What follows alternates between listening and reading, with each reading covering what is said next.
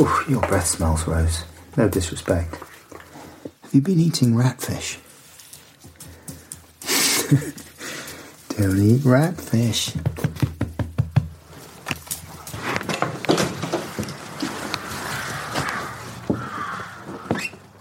I added one more podcast to the giant podcast bin.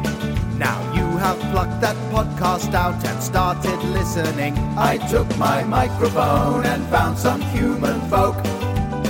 Then I recorded all the noises while we spoke.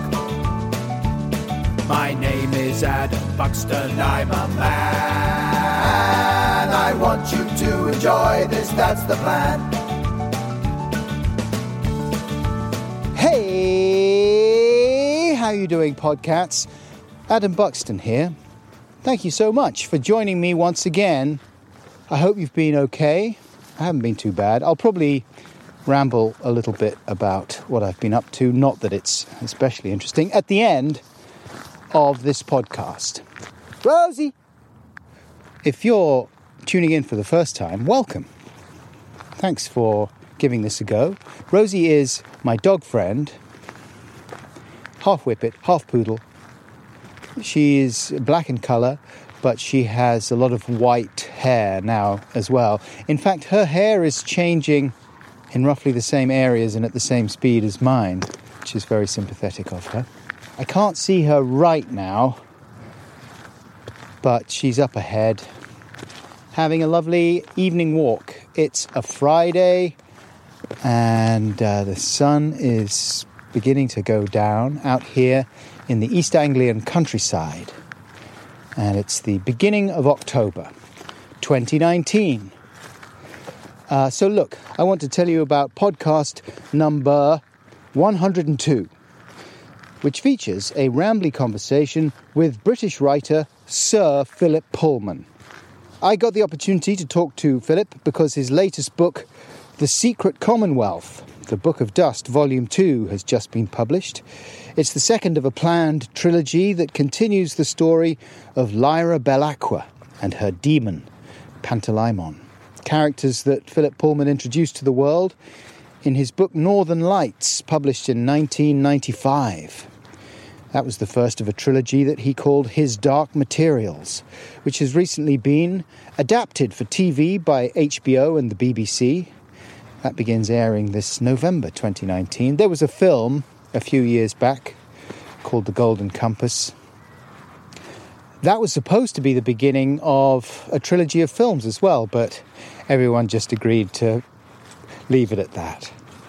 Anyway, I would imagine that if you're listening to this, you're familiar with His Dark Materials and the Book of Dust and the stories therein, but just in case you're not, it is an epic fantasy story which begins in a universe that's like a weird, sort of vaguely Victorian version of our own, albeit one that includes witches, giant talking armoured bears, and other strange creatures.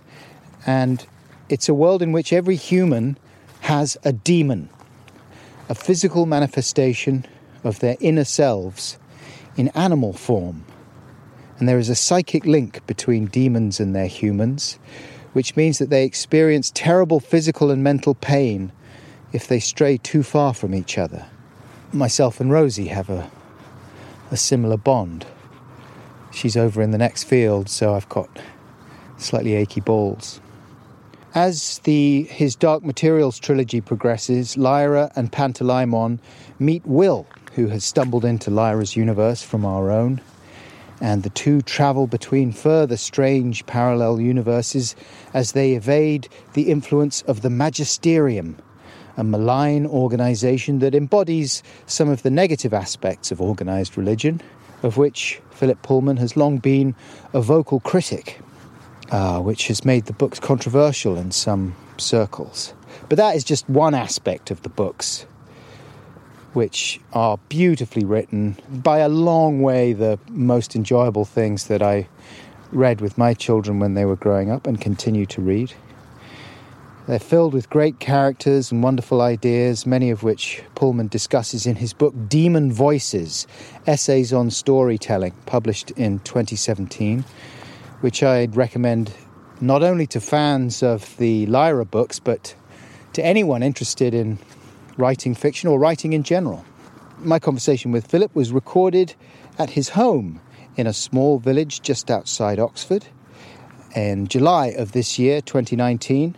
And we began our conversation by taking his 2 dogs out for a short walk in the fields behind his house. I put a couple of clip mics on.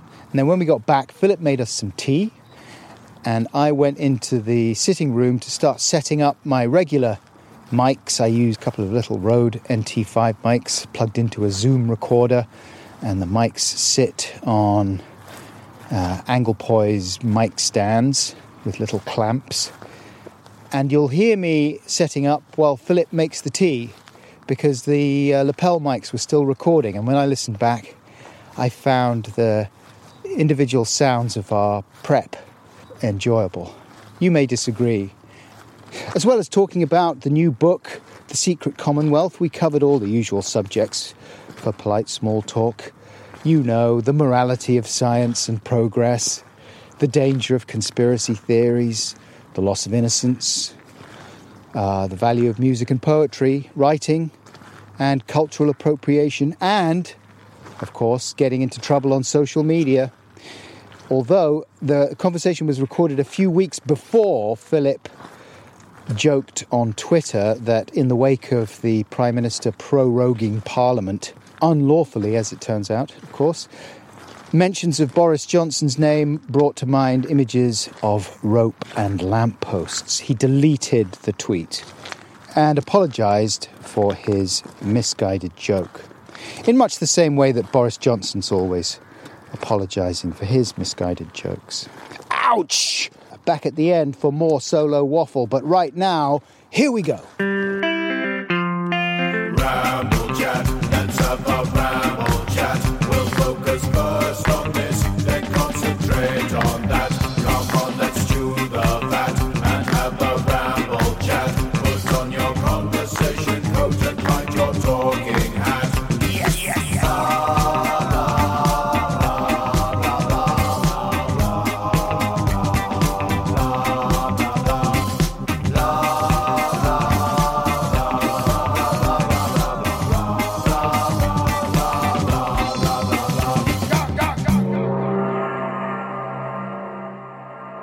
Where are we going to walk? We've got 3 fields out the back there. Yeah, okay. We're going to walk around there. Are these your fields or yes, are they? They're ours, right. yeah. We bought them about 5-6 years ago. And we were wondering what to do with them. You know, we thought of alpacas and... Alpacas, wow. Well, we thought of alpacas, but then we thought no, because actually we'd have needed to put a stock-proof fence all the way around. And it's about 7 acres, and it was just going to be too expensive. Yeah. So then we thought wildflowers. That's a good idea. We'll sow wildflowers. And then we realised that you can't just sow wildflowers. You have to prepare the ground. Uh-huh. That means deep ploughing. So we decided just to cut the grass and see what would happen. Yeah. I mean, what we want to do is encourage wildlife, obviously. Now, I'd like you to introduce us to your dogs. Right. Well, these are 2 sisters. They're cockapoos. The blonde one is called Mixie because she's a mixture. Uh-huh. And the black one is called Coco. And they're about 3 years old. We'll go right up the centre of this field here, in between what will be, in the fullness of time, i.e. about 300 years, an avenue of limes. Oh, you planted limes? So we're planting those. We've got about 800 or 900 trees. Native English hardwoods mostly. Oak, birch, silver birch, beech, hornbeam, field maple, crabapple.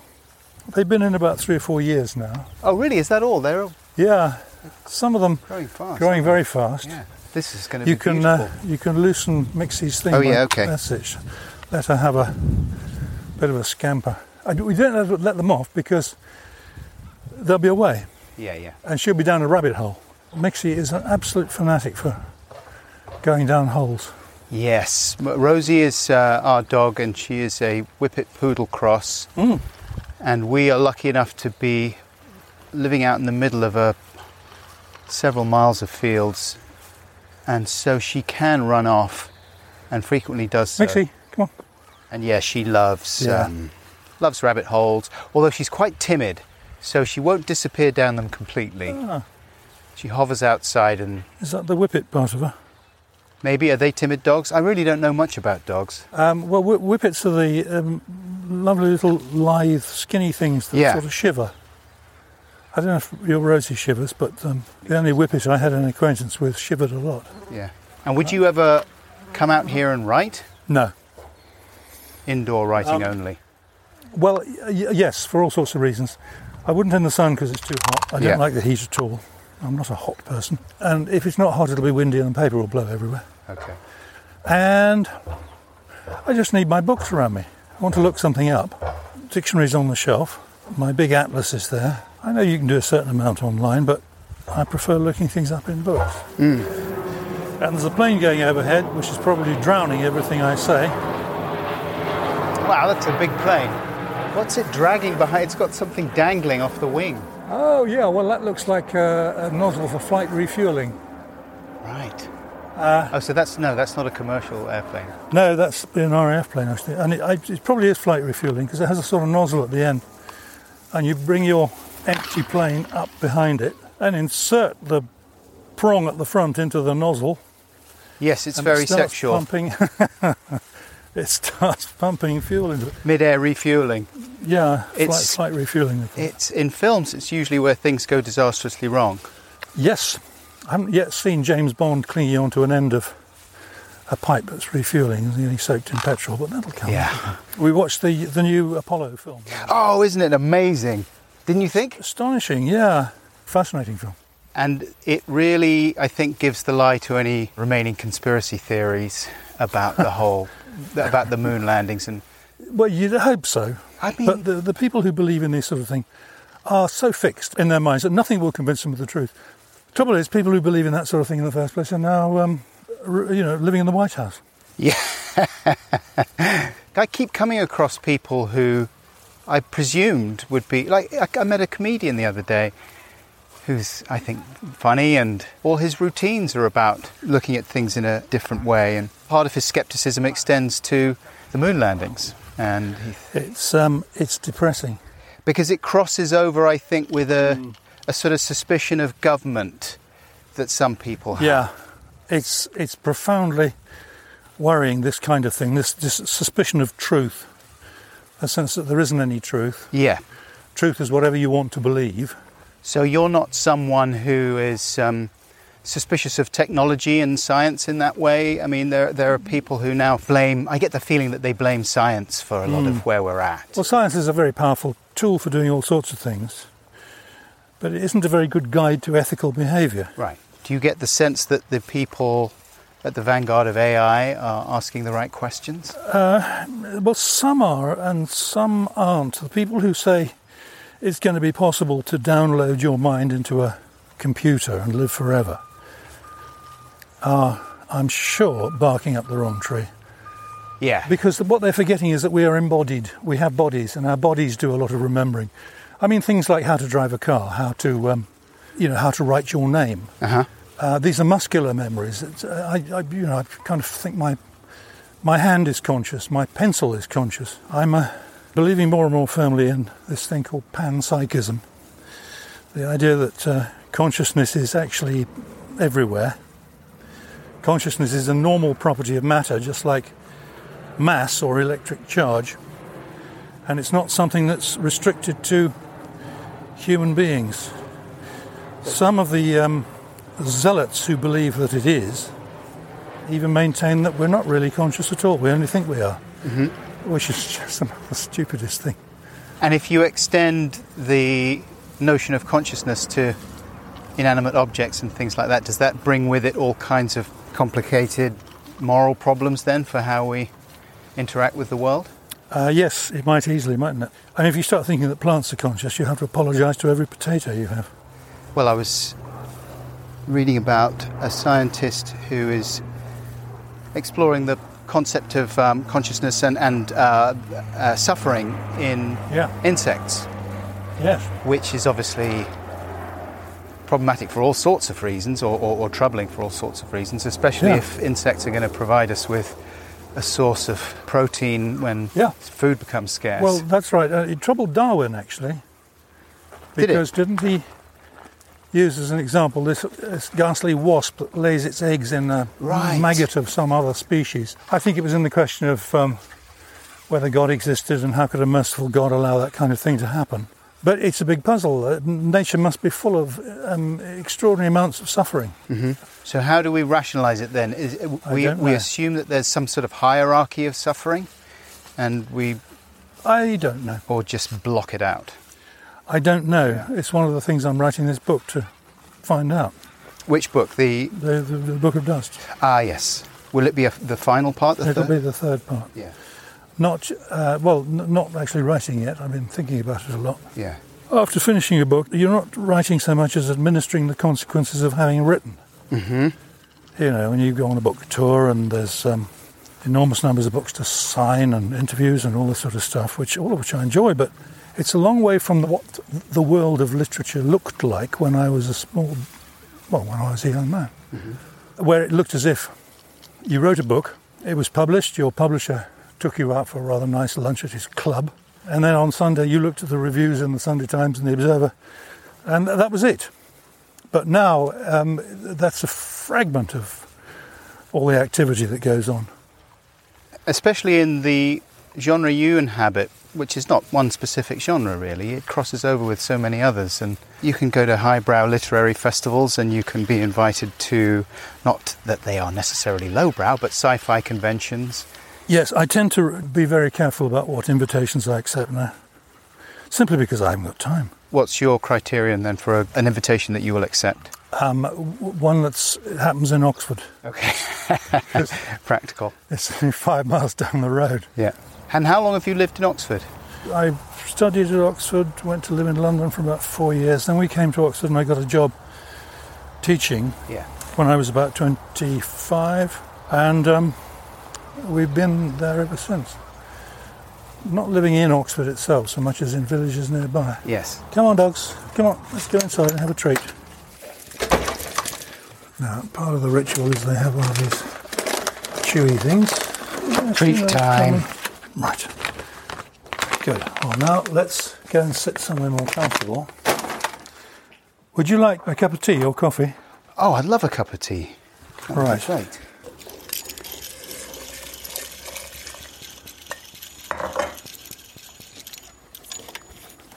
Hello, Mixie.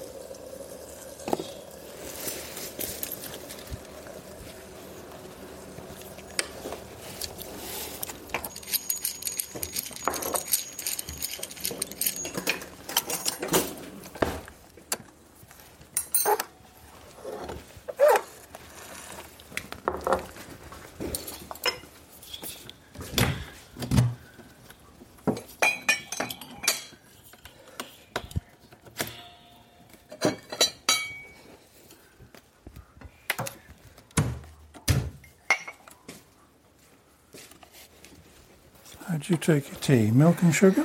Just a bit of milk would be great. Thank you.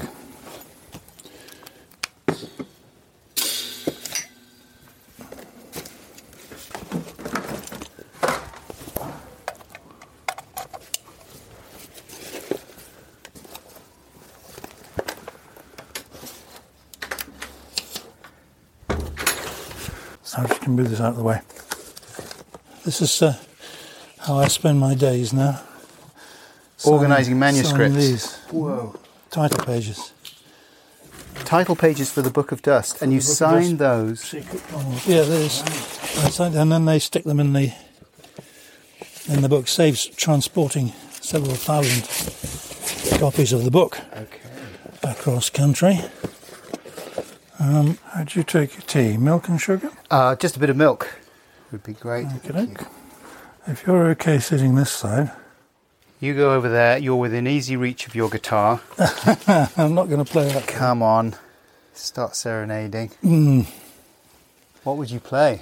If I could, I'd play something bluesy. Oh, yeah. Well, actually, I'm not sure I would play. What I'd really like to play is the sort of style that's known as soukous. Do you know that style? No, what's that? Latin American? Congolese. Yeah, in the 60s, I spent a little time with my parents in Uganda. Because my stepfather by then had become a pilot in the Uganda Police Air Wing. He flew Idi Amin about, among other things. Did he really? And anyway, I spent a couple of months there doing very little, but listening to music. And the music in the clubs and on the radio was Congolese music. A style called soukous, which has got particularly distinctive guitar sound, very high, a lot of interweaving of melodies from different players. And anyway, now that YouTube exists, you can look up anything. You can find any kind of music you like. Yeah, you can even find people showing you how to play soukous guitar or any other kind of guitar. It's most extraordinary. Now, I can't reach the tea from where I am. It's all right. Would you mind pouring it out? I think that is the least I can do. What kind of tea are we looking at here? Well, that's a Pullman blend. 3 teaspoons of Assam and 1 of Lapsang Souchong. Oh. Too much Lapsang is not to my taste, but when you mix it with mostly Assam, you get a strong tea with a slight hint of smokiness in it. That's good. Thank you. How many books have you written now? About 30, I think. It's hard to be sure because I've forgotten. Every time somebody asks me how many books, I have to count them up again. It's about 30. Different sorts of books, different sorts of lengths. Does it get easier? No, it gets harder. Because the more experience you have, the more choices you see there are to be made. And each choice is full of a new branching line of possibility. So there are times when you just have to ignore all that and keep your mind on the story you're trying to tell. All I know now, after 50 years of doing it, is that I know how to finish a book. I know how to write 300, 400, 500 pages and bring it to a conclusion. You're never sure of that to start with. You talk in Demon Voices about the concept of phase space. Yeah.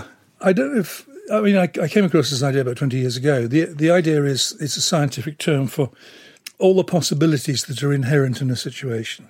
And if you look at a story like Cinderella, for example, at the moment when the invitation to the ball comes, there are all sorts of possibilities inherent in that story. She could turn it down haughtily and say, I don't want to go and meet that stupid prince. All sorts of things could happen. In fact, though, one thing happens. And when you're the writer, you have to choose the thing that happens because that seems to you the richest of all these possibilities. And instantly all those other possibilities vanish. It's a bit like the idea of Schrödinger's poor old cat, which has been the subject of so many metaphors that it must be sick to death of being brought to life and killed again. You know, at one moment both things are possible, and the next minute possibility collapses and only one thing's left. So phase space is, if you like, the wood in which the path of the story threads its way.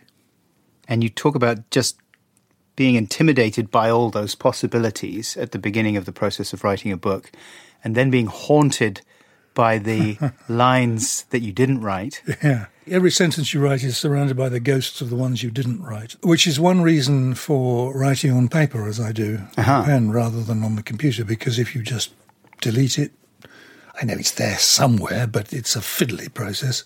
If you just put a line through it and write on, you can see it, what it was. You can go back to it. You can return to that fork in the path and take the other one.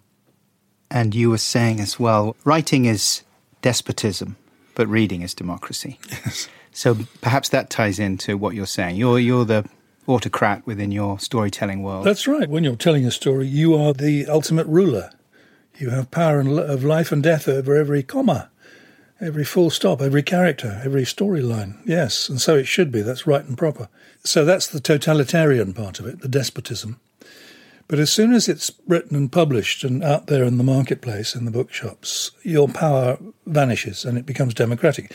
Anybody can choose to read it. They don't have to. They don't have to read all of it. They don't have to read it quickly. They don't have to think it means what you think it means, because what you think it means is irrelevant now. This is why I don't like writers, telling people how to read their books. Apparently William Golding used to do this. Really? Well, not telling, but he was very firm about what this meant. And if he thought people had got it wrong, he'd say, no, you got it wrong. It doesn't mean that at all. It means this. And was he in general agreement with most people's theories about Lord of the Flies, for example? I don't know. I remember that detail from John Carey's biography of William Golding. I must look it up again and see if I got it right.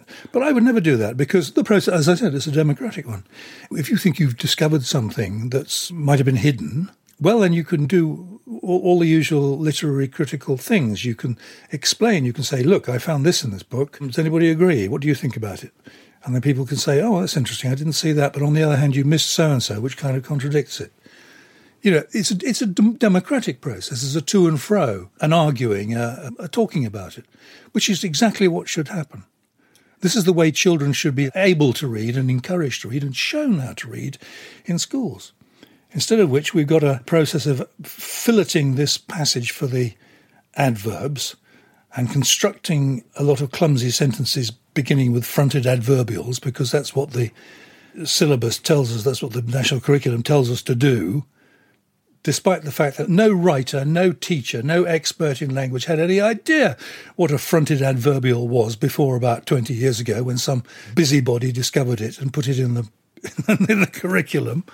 The proper way of learning from books is to read the books you want, talk about them with someone who knows them, and disagree or agree, and then read them again, or read another book in a different way because you learnt something from reading that one. So I don't know what happens now in the sixth forms, but in sixth form at my school in North Wales, first year sixth was an utter delight because we read what we wanted to, and we did the syllabus books in the second year sixth.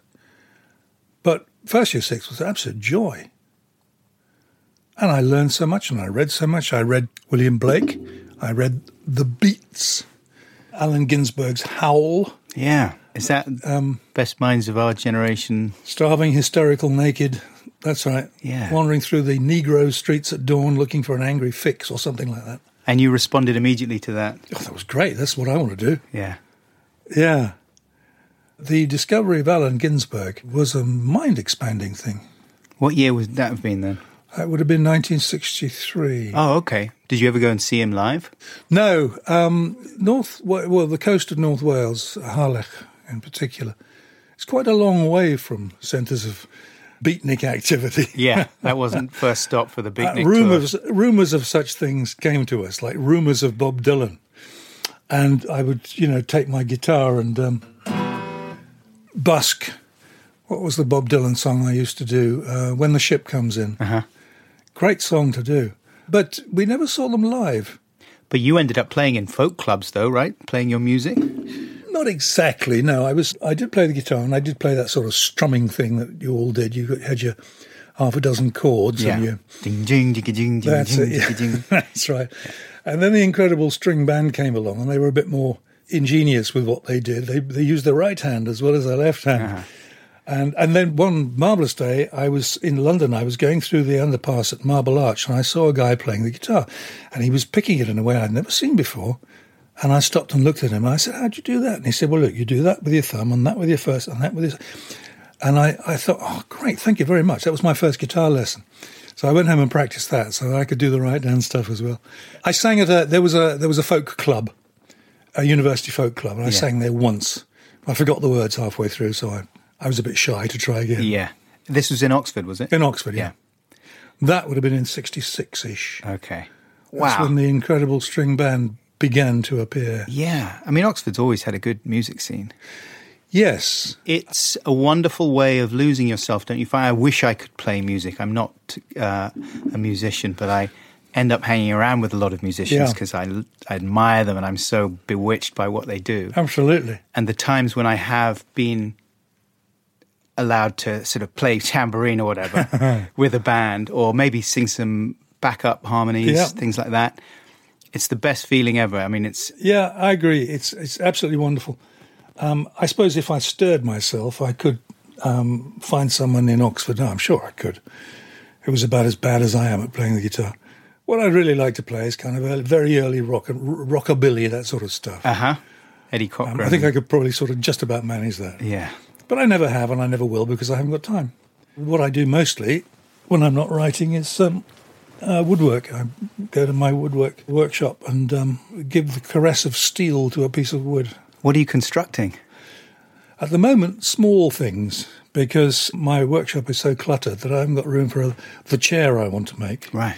I want to make a chair rather like the one you're sitting in, which is a wooden William Morris chair. The back sort of swivels.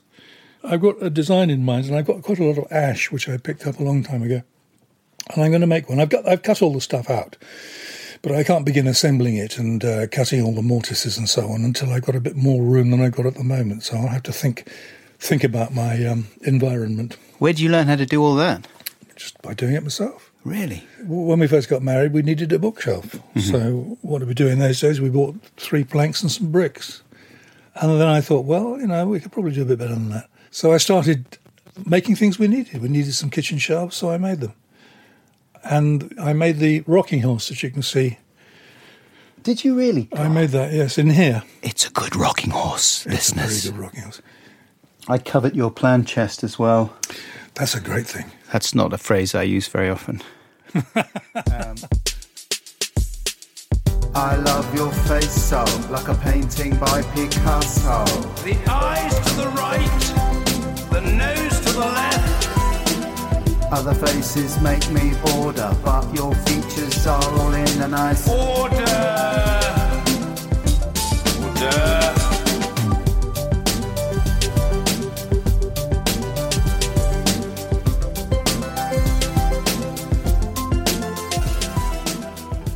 You must obviously be asked a lot of the same questions all the time. And do you find yourself changing your answers over the years since you started writing the Dark Materials trilogy? People must be fascinated by, well, in particular, the concept of demons. Mm. Has your relationship with that idea evolved and changed over time? Yes, yes, it must have done. The idea first came to me in 1993 when I started writing Northern Lights, and what's that, 26 years or something? Mm-hmm.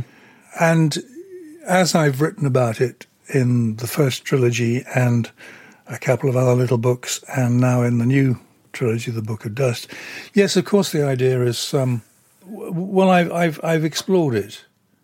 And it's become more and more interesting, deeper, I suppose I could say. It's a very good metaphor. It's a very good way of exploring and showing a person's character, the things they are willing to admit to and the things they don't want to admit even to themselves. And I discover more about the demons in the as I'm writing the current series. Mm-hmm. Am I right in saying that it started off really as just a tool almost for you to make the beginning of the Golden Compass more? Yeah. Yes, the Golden Compass is the American title. Northern Lights is the title I prefer. Right. Yeah, it was a way of giving Lyra someone to talk to when she was on her own. You could either have her thinking and telling the reader what she thinks, but that's kind of boring to read. It's much more interesting when there's a dynamic going on, where there's a difference of opinion between two characters. And make the other character part of herself was a very useful discovery. But I didn't know until the current trilogy.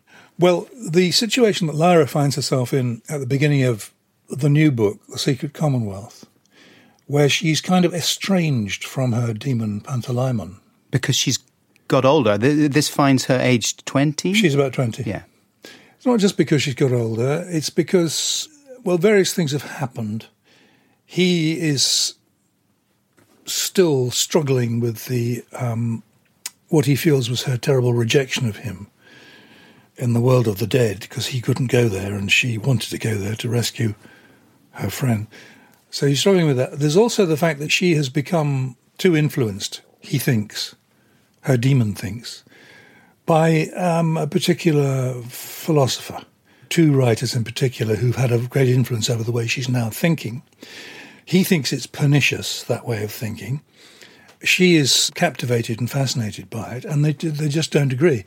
And the end of this argument is that they come apart. He leaves. And this was something I certainly hadn't anticipated 26 years ago when I wrote the first 4 words of Northern Lights, Lyra and her demon. But again, it was a very good metaphor, I found, for certain states of mind. If you and your demon are at odds, at loggerheads, aren't speaking to each other, that's quite a good picture of depression. Mm-hmm. When you're profoundly, bitterly, unconquerably unhappy with the state of things. And I just found it was a very good way of dramatising that. Yeah. So, yeah, my view of the demon and what I know about it has developed over the years, yeah. Yeah, it's so alive with possibilities, and you can think of what would a middle-aged guy's demon be like, a sort of midlife crisis demon with a little leather jacket, little demon motorbike. But the temptation, obviously, is to, well, obviously, I don't know, but when I was reading the books with my daughter, and she was asking me questions about... How old was she then? She was 8 when we started reading them. And so she had questions about how this relationship worked. And I suppose I started talking about an idea of a soul, of some sort of manifestation of an essence of what is inside a person. And then that seemed to make sense to her with how terrible it would be to have that severed. And she understood that. But obviously you could interpret it in so many ways. Of course. And the advantage of doing it like this is that it gives children a vivid picture. It gives anyone a vivid picture of what it will be like. But we come to the democracy thing again. Your discussions with your daughter are just as important in establishing the meaning of the book as anything I thought when I was writing it. Because she will remember that, and the process of discussing it and thinking about it and working it out will enter into her understanding of reading in general. Mm-hmm. That's the great democracy of reading. I can't remember if you've spoken about what age you imagine your readers to be for that trilogy. No, I don't. I've been very gratified to find a lot of adults reading these books. And I think more adults read them because they were published as children's books than would have done if they were published as adult fantasy. Because adults who read fantasy know what they like, and they read a lot of it. And adults who don't read fantasy, all they know is they don't like fantasy. Sure. But this book would have had to be put on the adult fantasy shelves, and many of the adults who have read it and liked it wouldn't have never have found it because they know they don't like fantasy. But because it was just labelled as a children's book and their children read it and said, Mum, I want to talk about this book, I want you to read it as well. That's how it spread. And now, I mean, with this new trilogy, the audiences I had 2 years ago when the first one came out, and will be the same for this one, I predict, there will hardly be a child's face in sight. Yeah. They'll almost all be adults. Perhaps because they read the books when they were children, and perhaps they're coming back to them now. Perhaps because they heard about them in a book group or something. Yeah. Perhaps because they're not reviewed as children's books. Well, they don't read like children's books, and I've noticed that some fiction that is perhaps aimed at an older reader is often written in a self-consciously deconstructive way where the people are using a lot of neologisms or modern patterns of speech to make them accessible, I don't know, or maybe just to as a self-conscious effort to undermine some of the traditions of the way those books are written. But it does really yank you out of it, and you don't do that. Self-consciousness is one of the first things that afflict you when you start writing. Mm-hmm. When you lose your innocence about books, in other words, when you're a teenager beginning to read books because they interest you, beginning to be interested in poetry and classic literature, that sort of thing, the one thing you don't want to be is mistaken for somebody who doesn't know the difference between grown-up books and children's books. You don't want to be the person who only reads books for the story. Heaven forbid that you should ever be thought of someone who just reads for the story. You want to read for the style and all this sort of stuff. And when you start writing, as so many people do, the classic illustration of this position actually is by Italo Calvino. It's a lovely example because he talks about the intellectual who wants to tell his girlfriend that he loves her, but cannot bring himself to say I love you because he knows that those words have been used without irony by Barbara Cartland. But he does love her and he wants to tell her, so what can he do? So he comes up with this formula. As Barbara Cartland would say, I love you. Thus, that's not a successful handing solution. Her the sugar of his sentiment with the tongs of irony, so to speak. Yeah. And it's a classic example of what people do when they're interested enough in literature to want to write, but they don't want to be mistaken for somebody like Jeffrey Archer or somebody who writes rom-com or thrillers or some other simple genre. They want to be taken for a stylist and someone who is interested in language and playing with metaphor and all this sort of stuff. It's as if they have a critical voice that is turned up too loud. Yeah. But I feel as if... It's self-consciousness. Yeah. It's exactly like Adam and Eve. When they had acquired the knowledge of good and evil by eating the fruit, the first thing that occurred to them was that they had no clothes on. Mm-hmm. They were self-conscious, so they covered themselves up. They hadn't been aware of that before. That's right. It's a horrible thing to become. I mean, I'm a self-conscious person in all sorts of ways, and I've struggled with it forever. You know, it's terrible. It's like a curse. So you're doing podcasts. So I'm doing podcasts to make myself much less self. Well, it's nice to be able to talk to other people. I do. Obviously, it's a conversation. I crap on about myself as well, but it is nice to talk to other people rather than just monologuing. But it's very painful to see in my children, I have 3 children, the process of them becoming self-aware in that way. I remember going to Disneyland, and when my son was quite young, my first son, actually, no, he must have been about 10, I guess. And we came off a ride called Space Mountain, which I absolutely loved when I was little. And my parents took me to Disneyland. It's like a roller coaster inside, and it's all black, and there's stars projected and loud music, and it's a total assault on the senses. It's really exciting. Anyway, he came out, and he said, wow, that was amazing, Dad. And he was all effervescent, and he was holding my hand. And then he suddenly got quiet and clammed up. And when we met his mum again, and she was like, how was Space Mountain? He was all low-key about it, and I couldn't understand what had happened. Anyway, it turned out that he had seen some people in the queue behind us laughing at him, or what he thought was laughing at him for holding my hand. He thought these older children, these older boys, were laughing. I don't know if they were or not. That's it. That's the moment. Yeah. I didn't know what to do. I didn't know whether I should deconstruct it for him or whether that would help or what. No, it's a necessary part of growing up. If it hadn't been those kids then, it would have been some other kids on another occasion doing something else. It happens to children when they are when they're drawing. Yeah. Little kids in nursery school paint with great freedom and fluency, and they splash paint everywhere. But at some point in the late years of primary school, they discover that other people can draw really well, and they can't draw like that. So they become all self-conscious about it, and they sort of hide their work, and they get kind of cramped about it. Same thing happens when they move. They don't dance with any freedom anymore. And then other things are happening in their bodies. Their body shape is changing. They become self-conscious, aware of the effect of their body on other people. And it's a very difficult stage to go through. But it's necessary, or we wouldn't grow up at all.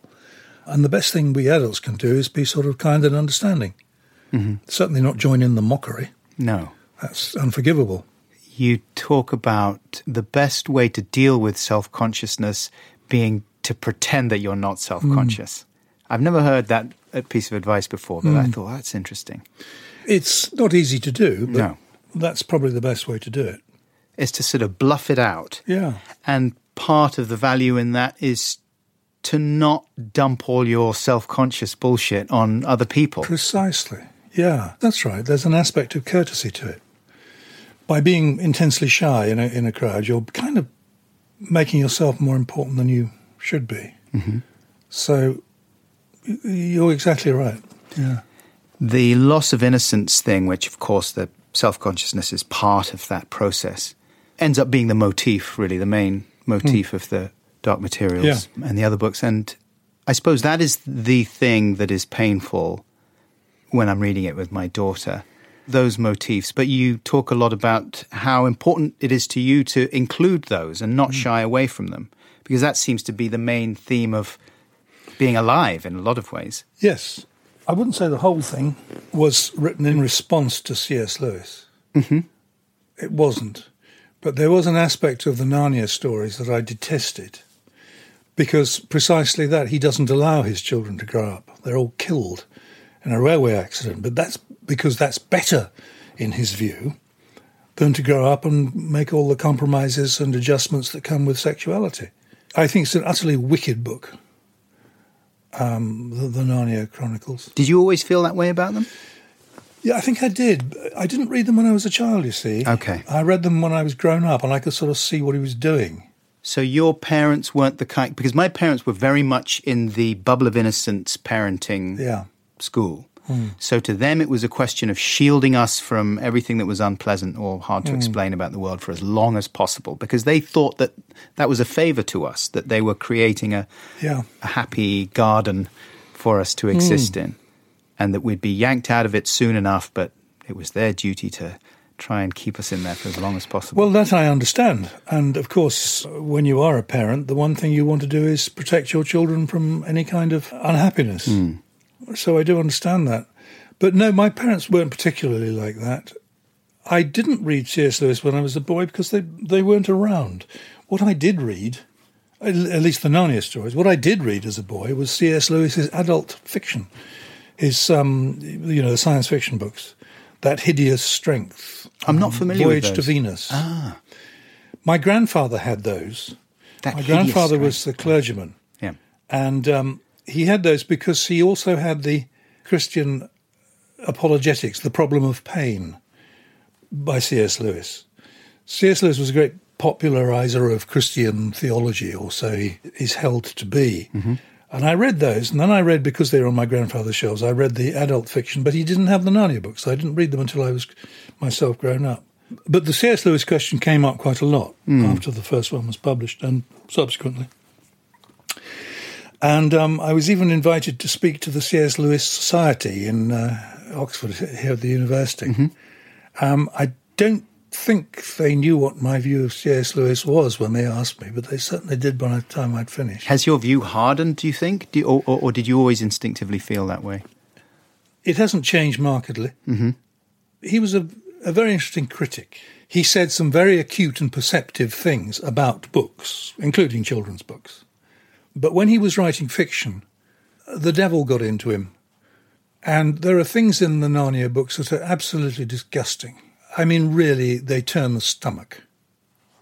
Jeering at little girls with fat legs, for example. Mm-hmm. It's so profoundly unpleasant that I've never been able to forgive him. Are those things not a product of their time? Is this part of that conversation about things that don't age well in art? They were a product of their time, but then you could also say that Erich Kästner's Emil and the Detectives was a product of its time, maybe 20 years or so earlier even. And that's a story of decency overcoming wickedness. It's a lovely story. Do you know that one? No. It's Emil is a boy, I suppose he's about 10 or 11, maybe 12, from a small town in Germany. And this is before the Nazis. His mother is a widow, and she sends him off to Berlin on the train with a ticket to take some money to his grandmother, because he's going for his annual holiday, and she's got a bit of money for the grandmother. So she said, don't lose that money, whatever you do. And he falls asleep on the train, and a wicked man steals it. And he arrives in Berlin, and he hasn't got any money, and he doesn't know what's happened. But he meets some other boys, and between them, they manage to find the criminal and bring him to justice. There's not a hint of the supernatural, no magic in it, nothing of that sort. It's really absolutely everyday realism, overcoming, wickedness. Wonderful, wonderful book. We can excuse things up to a point by saying they're a product of their time, but they're also a product of the mind that made them. Lewis's mind was profoundly superstitious, profoundly timorous, profoundly misogynist, a hater of everything that was modern.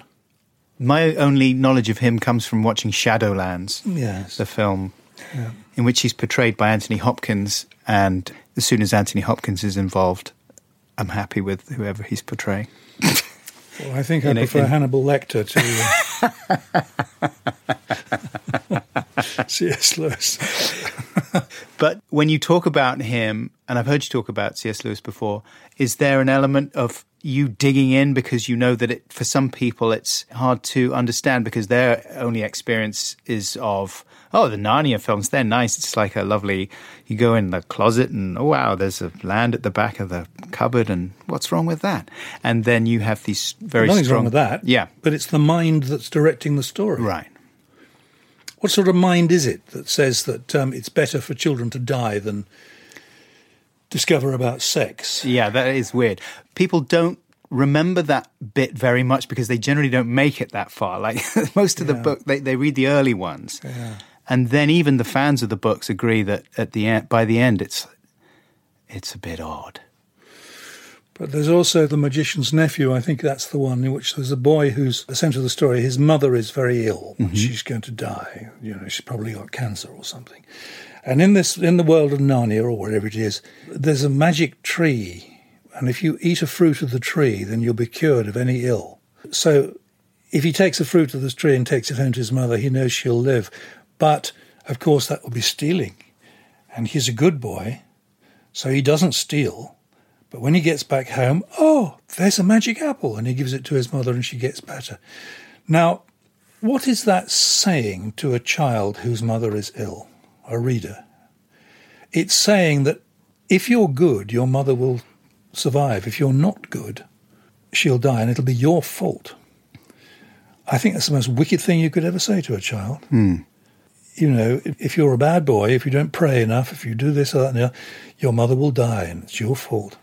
That's the strange thing about organised religion, though, isn't it? Is that it seems to me that it starts out all very well-intentioned as a set of rules and codes and guides for how to live a decent life and interact with other people in a decent way. But then it becomes something much more literal and fundamentalist. Yes, don't leave out the stories, because the stories are an important part. I mean, the birth of Jesus in the stable and all that sort of stuff, and the betrayal and the crucifixion, they are what people's imaginations feed on. Mm-hmm. They're what great art, music, painting and so on, poetry has fed on for 2,000 years. They're a very important part of it. So the rules, yes, they're there, but they come as adjuncts to the story. And there are all sorts of other considerations in play. As soon as you get a priesthood, you have gatekeepers. The gatekeepers to heaven, you know, you can only go to heaven if you do this, that, you behave like that, you don't wear that, and so on and so forth. And that leads to a sort of power over other people that no one should have. Mm-hmm. But wherever you look in organised religion that has got political power, that's where the problem comes. Because when you wield power in the name of a God who can't be argued with, and only you have the ear of this God, that's when all sorts of terrible things can happen. The Spanish Inquisition, the Taliban.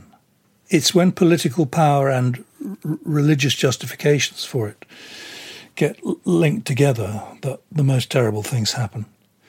But I've made this comparison before. You can have an explicitly atheist state that is still religious. Soviet Russia under Stalin had all the hallmarks of a theocracy. There was a sacred book, works of Marx. There was a priesthood, the Communist Party, which had powers that you didn't have and you had to obey and so on. There was a whole apparatus of denunciation and betrayal, just like in Venice, where there was this bronze mask on the Doge's palace, and if you wanted to dob in Signor so-and-so, you wrote his name on it, put it in there. Well, Soviet Russia was the same. If you wanted to get your neighbour into trouble, you told them, told KGB, and they'd come and arrest him, take him away. Mm-hmm. There was the whole business of putting people on trial for thought crimes. There was a teleological view of history. History is moving in this direction. And if you're helping us move in that direction, you're good. And if you're against us, then you must be destroyed. You know, the parallels go on and on. It was a theocracy without a god, Soviet Russia. It was just as bad as any theocracy that ever was. Mm. And yet there are people, evidently, who are playing fast and loose with some of the small print in the religions they subscribe to, and people sort of pick and choose in a way now. A lot of people seem to. Well, the Southern Baptists in America are the classic example. They turn up in the, at their mega churches in their Cadillacs with their bouffant hair. And they talk about, God rewards those who are rich and powerful and so on, but you mustn't on any account be homosexual because you'll go to hell. God hates fags. Yes. Those are I would say that's on the negative side, but I was suggesting that maybe there's a positive way of picking and choosing the bits of religion that you like and ignoring the bits that you don't? Or do you... Yeah, of course. I think people have always done that. Yeah. We like the Christmas carols and the Harvest Festival service. Getting married in church. Getting married in church and all that sort of stuff, and a nice, cosy, comfortable corner in the village graveyard when the shadows finally close over us. We like all those things. But I suppose you could call that cultural Christianity, couldn't you?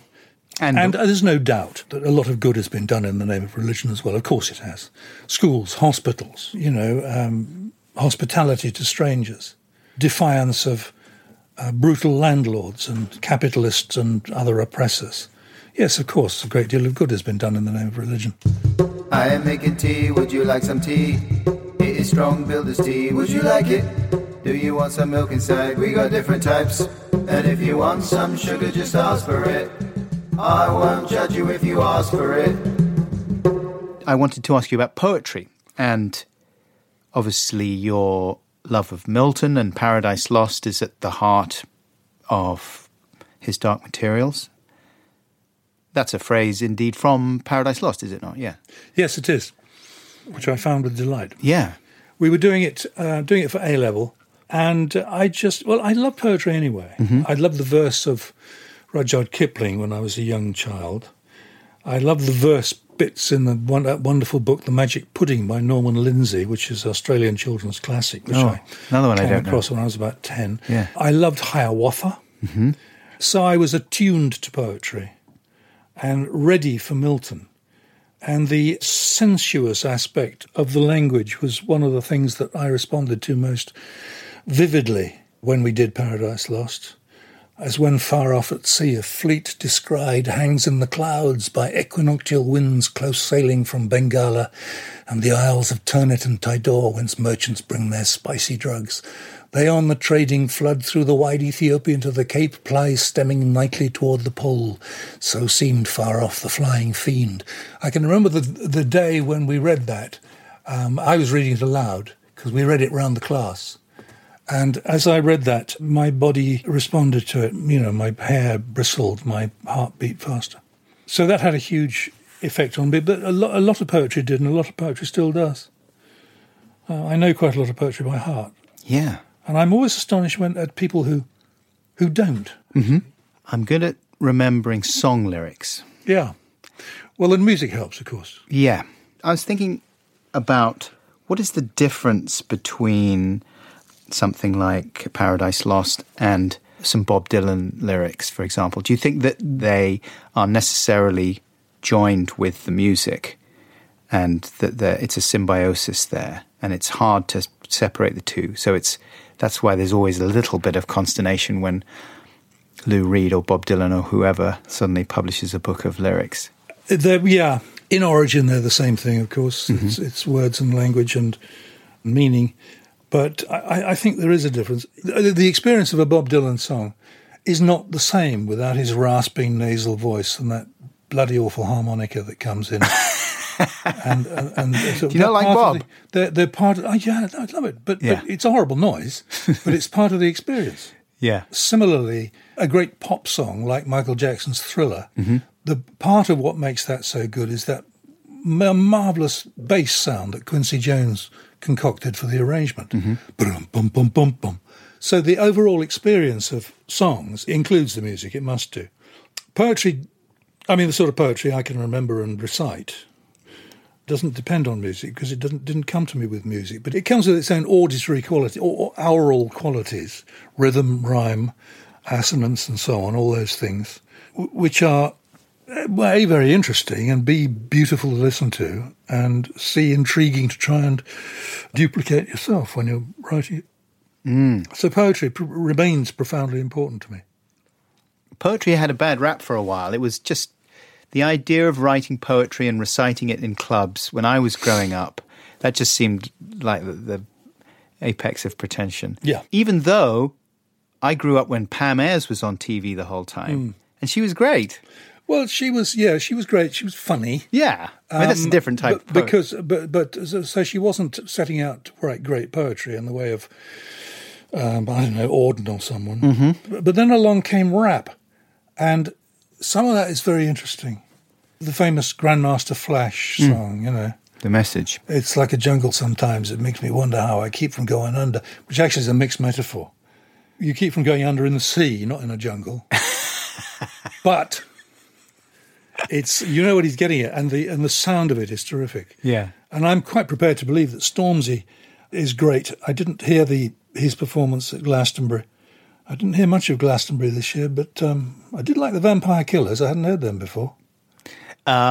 Just the Killers. Vampire Weekend. You're conflating Vampire Weekend and the Killers. Yes, I am. But that's a good new band, the Vampire Killers. Yeah, well, they'd be terrific if they ever got off the ground.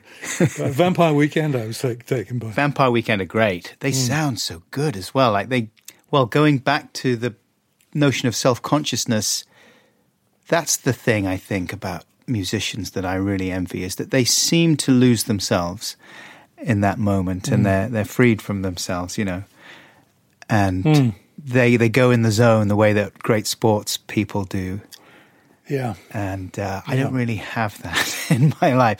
Maybe, I don't know, in small ways, drawing sometimes and things like that, but I really envy people who have that. But the presence of an audience and the fact that it's a performance all contributes to it. I mean, you know, we can sing in the shower, but it's not quite the same as singing before 30,000 people at Wembley Stadium or something. Right. Do you spend much time online? I know you used to tweet a fair bit. Yeah, I look at Twitter every day, yes. Yeah. I like Twitter because the limitations of thought. I was very sorry when they doubled the size of what you were allowed to send. Right. Because I like the brevity made you say what you had to say. But it's still a nice form. I still like it. And I've made a lot of sort of acquaintances on Twitter. So you never used to do multi-part tweets, one of 25? No. I think that's cheating. I think it is. And have you managed to avoid getting into bitter debates and... I just ignore them. Right, okay. Some people argue with their respondents. Peter Hitchens, for example. It's a very good case in point. He'll say something outrageous in the Mail on Sunday or something, and somebody will tweet him and call him a cloth-eared fascist, and he'll argue with them. And I would say to him myself on Twitter, what are you wasting your time for? What are you arguing for? He's only got 3 followers or something. He's not going to impress anybody else. Just ignore them. So I ignore people who are rude to me or don't like me or whatever. It's much more fun to interchange with people who you like. Yeah. And to praise things. I think that's the most enjoyable aspect of it. Those are the things that I really respond to, is when you end up following... I follow a thing called Women's Art, which is a bit... it's a strange title for something. The idea that, oh, look, the women are doing art. But it does throw up a lot of stuff that has been around for years and you just weren't aware of. And you just think, wow, that's amazing. I'd be sorry to be without Twitter now that it's here. Yeah. But I've never been one for Facebook or Instagram. Never done either of those. No. Do you get techno fear about... I'm thinking of this book that I read called The Rise of Surveillance Capitalism, about the stranglehold of Facebook and Google. Yes, you don't know what they're latching on to, what they're able to watch. I suppose the thing to do is just don't do anything stupid on Twitter or Facebook or online at all. Realise that there are people watching you do this, so don't give away any secrets. Don't be needlessly rude to people, I suppose. I don't know. But because it's so difficult to understand how it works... Well, actually, one way of doing it would be to be superstitious about it. This is the realm of devils, of invisible entities that don't bear you any goodwill, so just be careful how you go. That's a nice way of approaching it. Do you find that you've become more aware of areas of debate that you now feel much more sensitive toward? Yes, I think I have. It's something that you quite quickly, if you go blundering about, you quite quickly, people let you know that you've blundered. Indeed, yep. It's strange that people are determined that you declare which side you're on, as if there's clearly one side that's in the right, and there's pretty much nothing in the world that's like that, is there? I don't know. Absolutely right. The more areas of ambiguity and so on, the better, unless you're the leader of the Labour Party trying to establish a policy on Brexit, then it's not good to be ambiguous. Yeah. One of the things that people talk about online a great deal that I see is cultural appropriation. Oh, yes. I saw you say once that if you had a demon, it might be a jackdaw or a magpie, something that sees something shiny and intriguing and steals it. And you've always been very open about the fact that you read stories and you appropriate elements of them. And you don't do it in a sneaky, underhand way and try and pass things off as your own. But that's part of the process of accumulating that then gets fed into your work. Yeah. But the cultural appropriation argument is a new one. It's a very difficult one. You're not allowed to tell that story because that story belongs to our culture, not yours. How dare you try to write as a girl? You're not a girl. You've never been a girl. You don't know anything about it. You're not allowed to. That's a position I can't agree with because it seems to allow no room for the human imagination. No, I'm not a girl, but I can imagine. I think the more cultural appropriation there is, the better. The more cultural mingling, the more we can learn to enjoy other people's music, other people's poetry, other people's books and paintings and so on, the better. Yeah, and to do your best to inhabit another person's point of view. Yeah. Surely that's the thing, is to try and cultivate empathy. Exactly. There's a case in point with there's this music I was mentioning earlier, soukous. On YouTube the other day, I found a guy called Ben Keller. Oh, yeah. Who is a musician from Seattle. And he, living in Seattle, managed to teach himself soukous guitar and plays it very well. And, you know, they were responding to his YouTube clips. There are letters from people in Kinshasa and other places in Africa saying this is great. He's a good player. We like what he's doing. Not many people saying, stop it, you're white, you're not allowed to play like this. Yeah. Not many people at all. But that's the right attitude. You know, if I wanted to write about life in Sudan now, if I wanted to write a realistic novel set in modern Sudan, I'd have the duty, I think, to go there and look at things and talk to people and find out as much as I could. But then I should be allowed to use my imagination. That's part of being courteous, you know. You want to tell the truth as far as you can about people's lives. Because I think the idea of cultural appropriation being problematic obviously comes from a respectable place, which is that you want to be mindful of your own privilege and you don't want to sideline someone else's experience because those people or that group is generally invisible and you just carry on exerting your own authority as a white man or whatever at the expense of their experience. But to then be so fundamentalist as to say you should never do it. Not that I've heard that, the point. That much. But fundamentalism is bad wherever it happens. Yeah, yeah. This argument does come up in regard to, well, children's literature, in the field of which there are not enough writers, BAME writers. But then there aren't enough BAME publishers either, or critics, or reviewers.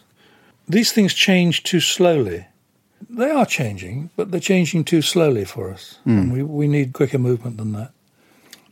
I have a kind of let-out clause anyway, which is that the world I'm writing about is a made-up one. So I could say, well, in my world, it happens like this. It's not this world. I'm not writing about this world. I'm writing about another world. Yeah. Which is a sort of sneaky way out of that kind of problem. And people won't be able to get upset with the film adaptations if races and genders are swapped around a little bit, the way that they have done about the latest one was The Little Mermaid. I think Disney's doing a live-action reboot of The Little Mermaid, and I think they've cast a black woman as the mermaid, and so there's some mad people. And the original Little Mermaid, as far as I'm aware, had red hair and white skin. Well, she was Danish, wasn't she? Was she? Well, Is it? It's a Hans Christian Andersen. Oh, of course it is. Yeah, I've just had it Disneyfied in my head and assumed that it was right. Of course, they're all versions. Well, this is kind of similar to what's happening on more and more on the screen now. It used to be the case that when a black actor was cast, for example, as, I don't know, King Lear or something, critics would say, "Oh dear, we can't have this. You know, this is." But we know King Lear was a white man; he wasn't a black.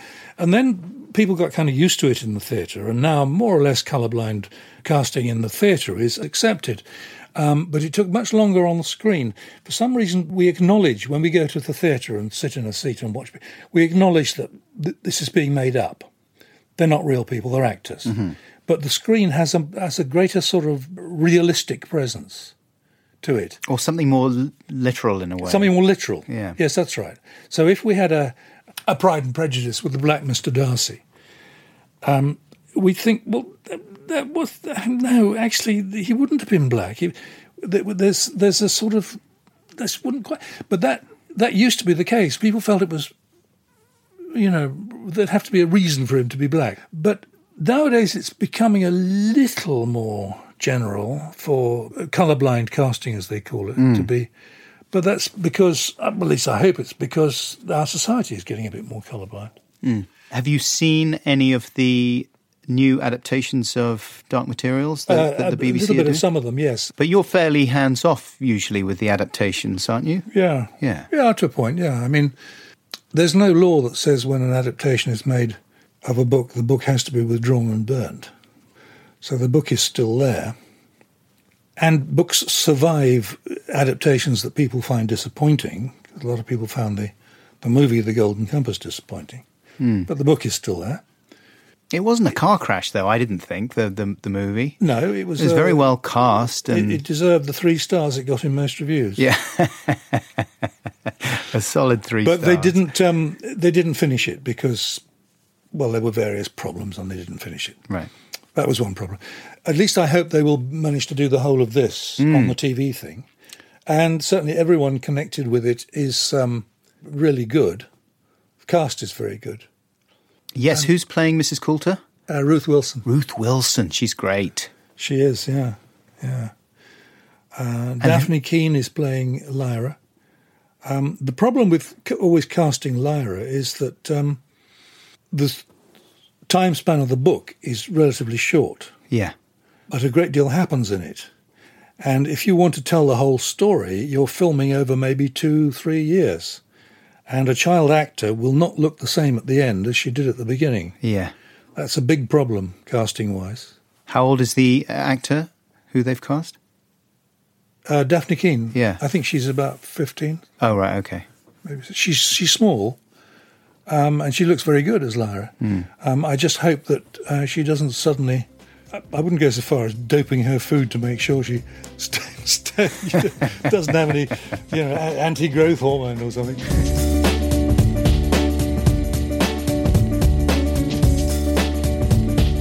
Wait, this is an advert for Squarespace. Every time I visit your website, I see success.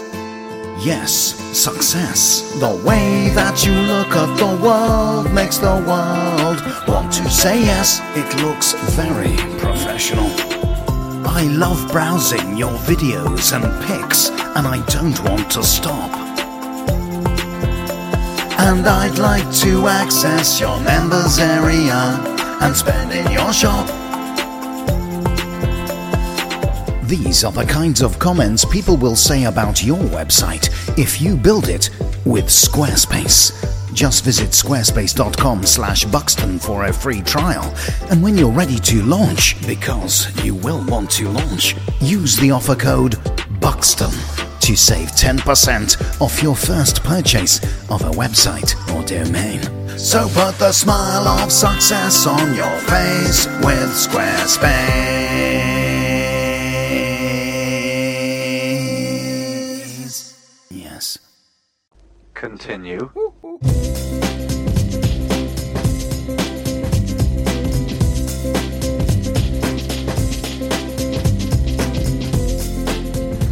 Hey, welcome back, Podcats. That was Sir Philip Pullman talking to me. I like saying the Sir because it reflects well on me that I hang out with knights, I think. It was really great to meet Philip, and I'm very grateful to him for his time and for hosting me at his little house just outside Oxford.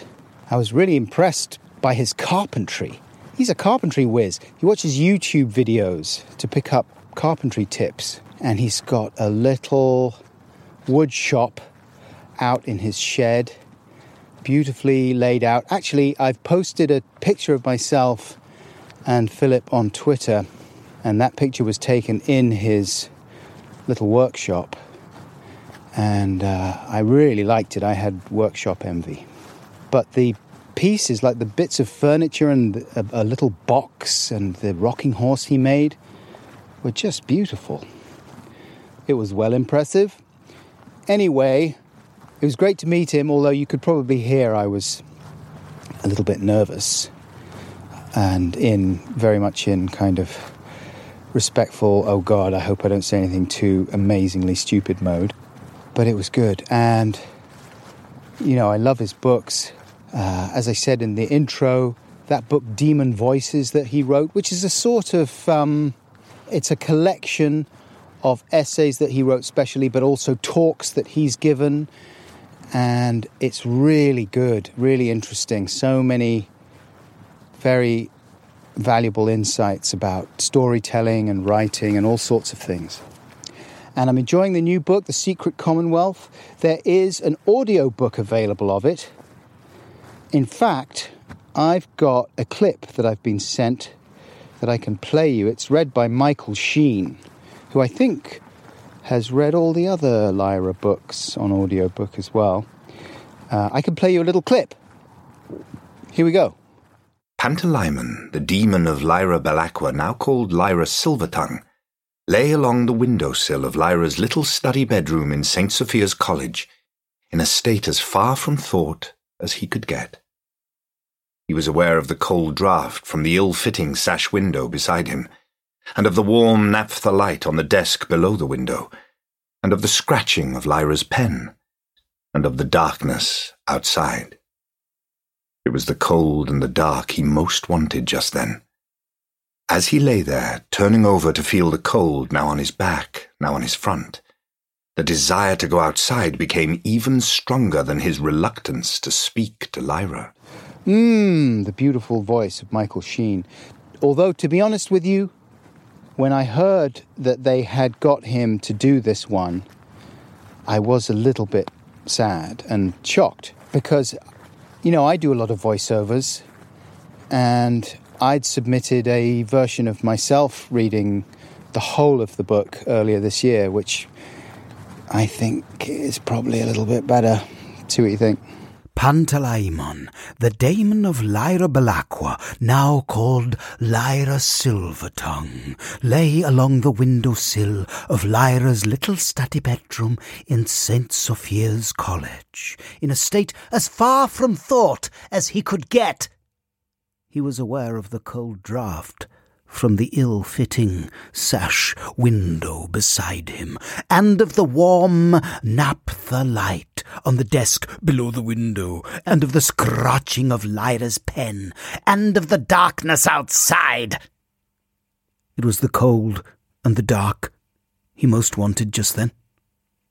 As he lay there, turning over to feel the cold, now on his back, now on his front, the desire to go outside became even stronger than his reluctance to speak to Lyra.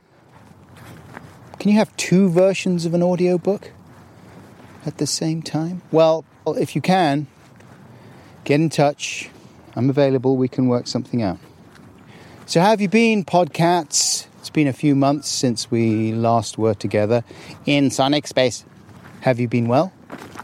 I've been all right. How's the book, Buckles? Have you finished the book? No. I know. Listen. It's crazy. Empires have risen and fallen. Bands have formed and split up. The Beatles were probably together for less time than it's taken me to write this book. Just life keeps on happening. That's the problem. Emergencies, dramas, crises, personal, professional, global, political, and every time it just throws me off. I've got a new deadline though, Christmas. My agent said if it's not done by Christmas, I want you to give up writing your book. Okay. I think that's probably enough for this first episode of this new run, which will take you up to Christmas. The plan is to put new episodes out every week until Christmas. But as you'll know, if you're a regular listener, I am prone to a certain amount of inconsistency. So I'm not going to guarantee. But we do have quite a few good episodes in the bag. And I have got the opportunity to talk to some people that I've wanted to talk to for a long time. And I hope you'll find those episodes interesting. Rosie! Come on, let's go back. I've got to cut this together and upload it. Otherwise, Philip Pullman's going to send out his PR cliffgasts. Thanks very much indeed to Seamus Murphy-Mitchell for his invaluable production support on this episode. Thanks, Seamus. And thanks very much indeed to Matt Lamont for his work editing the main conversation. Much appreciated, Matt. Thank you. Come on, let's run. We got to upload the podcast. Quick. Fly past. Chong. Till next time, please take care of yourselves. I love you. Bye!